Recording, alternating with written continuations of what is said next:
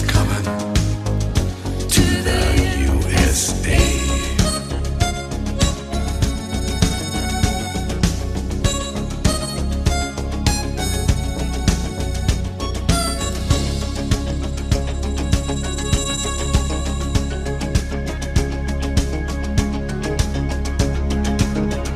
An alternate of some kind, and we had 5 people from Westlake Hill or in its environs and around Austin that were on that delegation to go to Chicago. And so then Allen asked me, he said, Emmett said, why don't you go? I'd like for you to be a delegate. And then I told him, I said, Governor, you remember about 2 weeks ago, or it might have been last week, that the Republicans held a convention in Columbus, Ohio, and that there was a fellow named Eisenhower was nominated over Taft to be their delegate, be their nominee for the President of the United States. I said, I'm going to vote for him. And I don't want to go to Chicago, and I don't care whether they put Stevenson or anybody else in as a nominee for the Democratic Party. I'm going to vote for General Eisenhower for President. And Allen kind of grinned, and there it was at that early stage. Well, he said, now, I might be in the same shape before this thing's over, but I'm not going to advertise it yet. But I was invited by the governor to be a delegate, and I wouldn't go because I had already made my mind up to be to vote for Eisenhower. Now, right in here, I want to put this in. Herman Heap, of course, was down there at the convention, and he was a delegate, and he was a ramrod. He put up all the money we used to get Allen's group in there, and he was a real fine, close man with Allen Shivers. And Herman had gone to to Columbus at this Republican convention. I hadn't thought about it, but he told me about it. He said as president of the American Jersey Club at that time, they had their headquarters in Columbus, Ohio. And, of course, he had got acquainted with the Taft boys. They was in ranching business and such as that, and he was a strong advocate for Taft to be the Republican nominee. And Herman had actually gotten on the floor of the convention, the Republican convention, and was for Taft when Eisenhower got nominated. Now, that's how strongly conservative Herman was. But no one knew where Herman was. We thought everybody here thought he was up there with reference to business in the Jersey Cattle Club. But he was up there trying to get Taft nominated. So he found out how I felt. Of course, I knew he wasn't going to vote for the Democratic nominee and that he was going to vote for Eisenhower unless they put MacArthur on or somebody like that for the Democrats, which was impossible. And that was just at the beginning of the time when the Tidelands issue was beginning to raise its head. And, of course, Allen fanned that as strong as he could so he could use that as an excuse to not back Stevenson when the time came. But anyway, here's what happened. That's the delegation that was to go to Chicago, and the time came. I guess it was a month or so off. It couldn't have been too far off, but Herman couldn't stand it. He was just winning too much. He'd been in politics since God knows how long, 10, 12 years with me and furnishing money. We never won anything. Never got to eat at the front table and first table, and there we were. We were winning. And he had invited the governor to fly to Chicago with him in his plane, and I didn't know about that even because I knew I wasn't going to go. So about a week before the convention in Chicago, Weldon Hart called me and said, Emmett said, the governor has got wind that Herman's out at his place and he's drunk. And we're supposed to go up there with him in his plane, and the governor's not going to go to Chicago with Herman drunk and be embarrassed up there. He said, now, if you can go out there and sober him up, do so. But you tell him that Allen says that he's not going to go with him and not going to embarrass him unless he's able to behave himself and get sober. So I said, well, I'll try it. And he figured I knew Herman better than anybody, so I called old Jim Ferguson, who was then the game warden down around Lockhart. Jim and I had been very close personal friends of Herman for all these years. And Jim would go with him on his hunting trips and stay at his place. And he's closer than most of my brothers to me. I said, now you spent a lot of money to get to the position to go to Chicago or be a big wig, and now you're throwing it all away on account of a bottle. Well, he's kind of swelled up like he was going to tell the governor to go to hell, but he didn't quite say that. And he on the second thought, he said, well, you go tell Allen I'll be ready. And he was ready to go to Chicago the next week, and he did go and took the governor in his airplane with him. I want to go back and tell the one incident that happened when I was chairman in the county convention. Herman Jones, at that time, was considered quite a little liberal, and that's before he was judge, and he leaned toward that side. But he leaned toward the liberal side, but he was in politics, and he didn't want to walk a Democratic convention.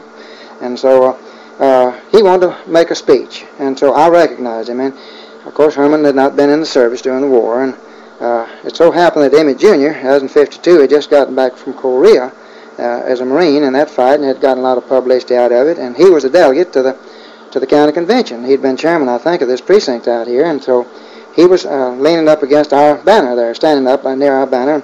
So Herman made a rip-roaring speech about democracy and this, that, and the other. And when he got through, old Hardy Hollis was just raring to answer him, because Hardy was also conservative, and I think he had already run against Lennon for Congress at that time. But Hardy had been a member of this Durenberger trial as a lawyer, and he was just dying to make an answer. So I just headed them all off. I didn't want to let the convention get away from it, having a hassle over what Herman had said, and it was just water on for ducks back in here. Nobody's listening to Herman. So I just asked Emmett Jr., I said, Emmett, did you ever hear when you were on the way back from the Yalu River with a Marine, did you have any fine patriotic citizen like Herman making speeches to you about patriotism? Well, of course, I'd answered everything that Herman had to say. I want to speak of another instance that happened when I came back from the governor's room at the St. Anthony Hotel to my committee to make the final list of delegates to Chicago.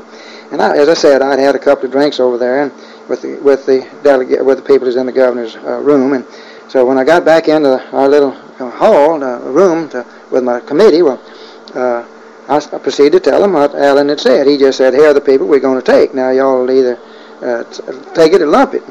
And all of them was on that side. There was all with what way the governor wanted to go. And I noticed three men over in the corner that didn't participate in our meeting. I said, what are y'all doing in here? Well, they said, we're newspaper reporters. Well, I said, hell, y'all not supposed to listen to what this was an executive session. Now, don't y'all go printing anything. And I said, the governor said, because it's all a damn lie. Well, they laughed about it, and they were nice enough not to print it. I think the reason they didn't print it because I was talking so damn fast they couldn't understand what I said. Then, while the Democrats were holding their convention in Chicago, I become the chairman for the Democrats for Eisenhower in this senatorial district. Mrs. Alden Davis was the woman's component, and then, of course, Ms. Davenport, she was a Republican to start with, and that we was getting well organized, the Democrats for Eisenhower in Texas. Of course, it's a history now that Texas went for Eisenhower, and our senatorial district went for Eisenhower. It's the first time the Republicans had carried this district, or Austin, or Travis County, since the Civil War. But anyway, the same delegates that went to the governor's convention, to the convention in San Antonio, were the same delegates to go to the Amarillo to the governor's convention that fall, or later on in the summer. And so when Allen came back, of course, Stevenson had been nominated, and he would avowedly said he was not going to be for the states getting the tidelands, and that meant a whole lot to Texas. And Allen was trying to find a good excuse to jump off of Stevenson and be for Eisenhower, and I was getting a little impatient. He told me more or less that he was going to be that way down at San Antonio. So we wrestled around and then went up to the governor's convention. Of course, the fact that I was for Eisenhower had nothing to do with me still being a Democrat, and so I got to go up there. And we went up. Jay Patterson went with me, and we went with Herman in his airplane. I don't know who else went with him, but the governor didn't drive up in the airplane. He got up there some other way. But we got up to this convention in Amarillo. And, of course, it was a big national issue then as to how Texas was going to go in the national race and whether Eisenhower was going to get Governor Shivers' support or wasn't going to get it. And Harold Martin, an old Marine buddy of mine, was in boot camp with me in Quantico, was then one of the editors of the Saturday Evening Post. And Harold was sent down by the Post to Amarillo to cover this convention. And of course, I run into him there, and being in a pretty good position to let him know what the real news was, I invited Harold in on one or two of the secret caucuses we had in which the governor participated. And so I introduced Harold to Governor Shivers, and I told him this, Harold, who Harold was, and he told Harold, he said, I'll tell you what we're going to do, but now you're not supposed to release this until I tell you to, which they had a right to do then. And so the governor told Harold what his plans were, and Harold was nice enough to be a good reporter, and he didn't report it until the governor gave him the right to go. But we got up to that convention, and the issue up there was just that we would not endorse anybody. The governor didn't want the convention to come out and endorse Eisenhower. They just said, don't endorse anybody. And so that was the word, and that's what happened at the convention at Amarillo. We just didn't endorse anybody. I think I should tell here some of the instances that happened in the Eisenhower campaign in '52. I remember one instance where Mrs. Davenport, she decided she wanted to take a caravan of trucks and people around to Williamson County and down to Bastrop County and do some electioneering for Eisenhower. So she was the Republican component, of course, and she'd been contributing pretty strongly to the Democrats too, because Curtis Spiller was the sort of the finance man for the Republican Party, and every time that he'd need a little money, he'd go get Miss Davenport, let him have $500, and the way we'd work it, well, she had lots of money. She was making about $40,000 a month, she told me at the time, and said, so old Curtis would tell me, he said, now, Emmett, you go and get her to give you $500 for the Democrats, and since she's a Republican, she can't turn me down when I go ask her for $500 for the Republicans. So we would let her enjoy herself by contributing to each of the campaigns whenever we needed the money, and we needed plenty of it. But anyway, on this trip, we're going to go over to Round Rock and then go to Taylor and go to Elgin, and then I'll come on back to Austin that day. And, of course, we had the finest escort of highway patrolmen you ever saw to lead us. And Mrs. Davenport got this old cattle truck. It was a flatbed truck, and they had hay all over the bottom of it because it still had a lot of manure. It was 6 inches thick, it looked like it on it, but she dressed up like a gaucho, and she had her some kind of a cowboy band on it, and so they went on the truck, and, of course, she had her big automobile go along with her with a chauffeur so she could get out and get in that once in a while between towns. But we had, I guess, 30 or 40 automobiles. And I was one of them, and I know Neil Douglas went along, and Mrs. George Knoll went along, and we got over to Taylor for lunch. And it was just before lunch, and we were going to have a speech there, but we decided that we'd wait until after lunch to have the speech. Ms. Davenport was going to make a talk for the president, presidential candidate, Mr. Eisenhower, General Eisenhower. Well, she had made arrangements for us to eat lunch at the country club, of all things now, to go on a political party and then go out to the country club to have lunch and let the poor people stay at home. But anyway, we went out to the country club and had a drink or two, and old Neil Douglas was always one for a lot of fun. He was taking pictures of this thing for the newspaper, and he knew Miss Davenport pretty well, and he coaxed her into drinking one or two more than she ought to have at the country club. So we got back over to town about 1:30, and we pulled up in one of the main streets there, and Mrs. Davenport gets on this cattle truck with her band and makes a little music and gets the crowd down, and then she proceeds to make a speech. And old Neil was standing down in front of her and said, pour it on, pour it on. Of course, she just waxed eloquent, and she finally got so eloquent she decided that she would announce that Mrs. Ferguson was going to be for General Eisenhower. Well, up until that time, Mrs. Ferguson had kept her nose out of this situation. She was through with politics, but there was Ann Bird Knoll right there listening with us, and she had been trying to get her grandmother-in-law to come out for Eisenhower, but Mrs. Ferguson just wasn't going to do it. But anyway, Mrs. Davenport made the announcement for her. And boy, Ann Bird hit the seat, and she said, if Miss Ferguson hears about this, she's going to come out on the other side, because she's trying to stay out of this thing. So she told old Neil to be sure and not put in any newspaper about it, which he didn't do. And he helped us that much after he had stirred Miss Davenport up. But anyway, we went on to Elgin, and by the time we got to Elgin, I'd had enough of that caravan, because it turned out to be a medicine show rather than that. So I come on to Austin, and I'd gotten in here, and about 5 o'clock, here comes Mrs. Davenport in her truck. Everybody, the parade had dissipated somehow or another. So Mrs. Davenport had another hour or two of daylight, so she decided to go up and down Congress Avenue just like she was holding a medicine show, like I said, and she'd stop on each intersection, although she didn't have a parade permit, and make a speech. And that went on till dark, and then she, the next day, she still had politics in her brain, so she didn't dismiss her band at all for 2 or 3 days, and she just campaigned around. She liked that a whole lot. She changed her gaucho uniform once in a while, but the parade went on until she wore out. And whether she got votes or not, I don't know, but she paid for them. Then I remember during the campaign, we had one big rally when the governor, Shivers, was going to come out and announce his stand against Adlai Stevenson for the very reason that he couldn't go for the Tidelands, and the governor couldn't support a man that was going to take Texas money and school children money away from them. So we're going to have this down at not the auditorium. We didn't have the auditorium then. It was Old Coliseum in Austin here, and I was going to be the one that's chairman of the ceremonies, and then the governor was going to be there, and Miss Davenport was going to be there, and it was just a general rally, and we were just going to have a big pep rally. And when it come time for the governor to speak, then we were going on statewide radio, and so Mr. Carl Hardin was going to introduce the governor, but we were sitting up there, and about 10 minutes before the meeting was supposed to start, well, we saw Miss Davenport coming in. Of course, she was always dressed where you could see her pretty well, and I guess she was a long ways off, but it might have been our imagination. But Alan says to me, he's sitting next to him, he said, Emmett, she's drunk. I said, she's got to say something. But I said, I'm going to depend on you not letting her mess this meeting up. I said, now you get her up there and get her down as quick as you can when the time comes. But now I said, don't you let her embarrass us over this thing. So she comes stumbling off down the off up, and when the meeting got started, I made some preliminary, and we got rid of her right quick. I let her get up there, and I'd asked her one or two questions, and I just set her down. Well, she was happy. She got to sit next to the governor, and she got to make a little speech. And I know that I called on ad lib. I called on Dr. Perry Patterson, who was in the government, head of the government department at the university then, and he made an Eisenhower speech from the floor. And then I called on Walter Long. I noticed him there, and I knew they wouldn't be there if they weren't on our side. And so Walter got up and made a fine speech, and we went on at that meeting. Then the governor made his announcement. I think it was that meeting. Anyway, he reiterated it, if it wasn't at that meeting, that he was going to back Eisenhower. That's where he appeared with Eisenhower people at that time. I remember that summer there was an occasion when the Marine Corps had had found that the Austin company had won some national honor.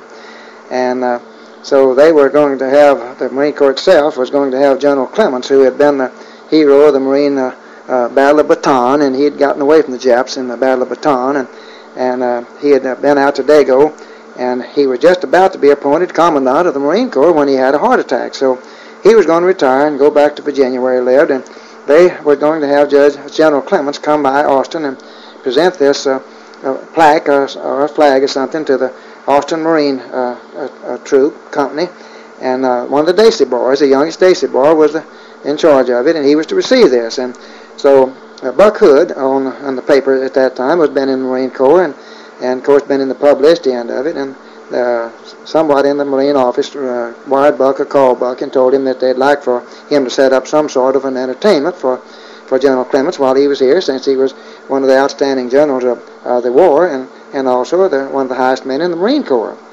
And so Buck knew I'd been in the Marines, and he knew I had this beautiful home up on Redbud Trail at that time, and I was in my heyday. And so Buck called me and wanted to know if I could help him. Said he couldn't afford to entertain a man like that. It cost $300, $400, $500, and he thought maybe I could help him. Well, I said, nothing to suit me better. Of course, that was just a year or so after Emmett had gotten out of this fight in the Yalu River, and I'd given my right arm to the Marines because I felt like I owed the world something. So General Clements came down, and we arranged for going to have a big barbecue up at my home there. And we had 100 or so guests, and it did cost $400 or $500, but it was worth it. So what we did, we called all the generals in this area out here. Of course, General Wakefield was there, Paul Wakefield, which was a very close personal friend, and we had General Berry. He was adjutant general at that time. He came up, and General Clements, I got him a room at the Austin Hotel, a suite room, and we paid for it. And so we had this, going to have this banquet one evening, or this barbecue one evening on my lawn. And the city police provided a military escort for the general's car, and he found out little Emmett had just gotten back from this Yalu River fight, which at that time was considered one of just like the Alamo of the Marine Corps. And he insisted on Emmett Jr. putting on his uniform and riding in the car with him through the traffic there. Although Emmett was just a sergeant, or corporal, he insisted on him being that. That's where the Marines are. So Emmett got to ride with the general all the way from this hotel up to the house.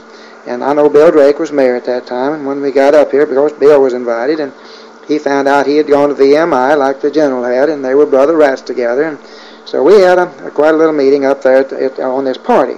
And I want to tell one thing that happened between General Berry and General Clements. General Clements had been at Bataan, and of course Berry was the artillery officer at Corregidor, and he got captured when MacArthur left by the Japs, and Berry had been in prison camp for 4 years. And they were discussing their experiences there, and of course everybody was just dying to get this historical note. And when General Clements got through telling how he had taken his Marines through the swamps and everything at Bataan, and finally got out with dysentery and everything else, they nearly all died. But when they got through, General Berry turned to him. He said, General Clements, he said, there's just one difference between you and me. He said, you got away, and I didn't. And that seemed to be a big difference. But the part I was going to tell now about politics, General Clements was very much interested in Eisenhower being president. And he was a close friend of Constant Nast, N-A-S-T, a publisher from out in California. And he said that since Nast had heard that he was coming to Austin, and he said, if you have any way of finding out what's going to happen in Texas, to let him know, and he'll try to get a little publicity on it. So he wanted to know if I could help him. Well, I said, here's what we'll do while you're here. The governor would be glad to make you an honorary admiral of the Texas Navy or make you an honorary citizen or something. We do that to dignitaries, and so I made arrangements with Weldon Hart to have the governor fix up a plaque of some kind to give to General Clements while he was here. And we were going to go up and talk to the governor. Of course, I told General Clements about what the governor was going to do. That he was going to come out for Eisenhower at the proper time, but he hadn't done so yet. And so we went up to this dedication, or this presentation it was, that the Governor Shivers was going to give to General Clements. I think it'd make him an admiral of the Navy or something of that kind. So morning we went off up to have the governor make this presentation. Well, we had to sit outside a minute. There was someone in the governor's office, and when the governor, it was about 5 minutes, and the governor came out and shook hands. He used to be Speaker of the House of Representatives of Texas, and he lives out in Rock Springs, Texas, and he is the Republican chairman for the state of Texas. And he was then giving Governor Shivers a report on a matter, I'm sure. So you might tell Mr. Constance Nash that when you were made an admiral of the Texas Navy, that you run into, coming out of the governor's office, the man who's heading the Republican campaign for General Eisenhower in Texas. That ought to suggest something to you about how the governor's going to be in this campaign. When General Clements got back home to Virginia, he wrote me one of the nicest letters that I've ever received. And it makes you feel good to know that the generals, at least in the Marine Corps, are fine men like him and mine, and most of them had got their butts shot at one time or another.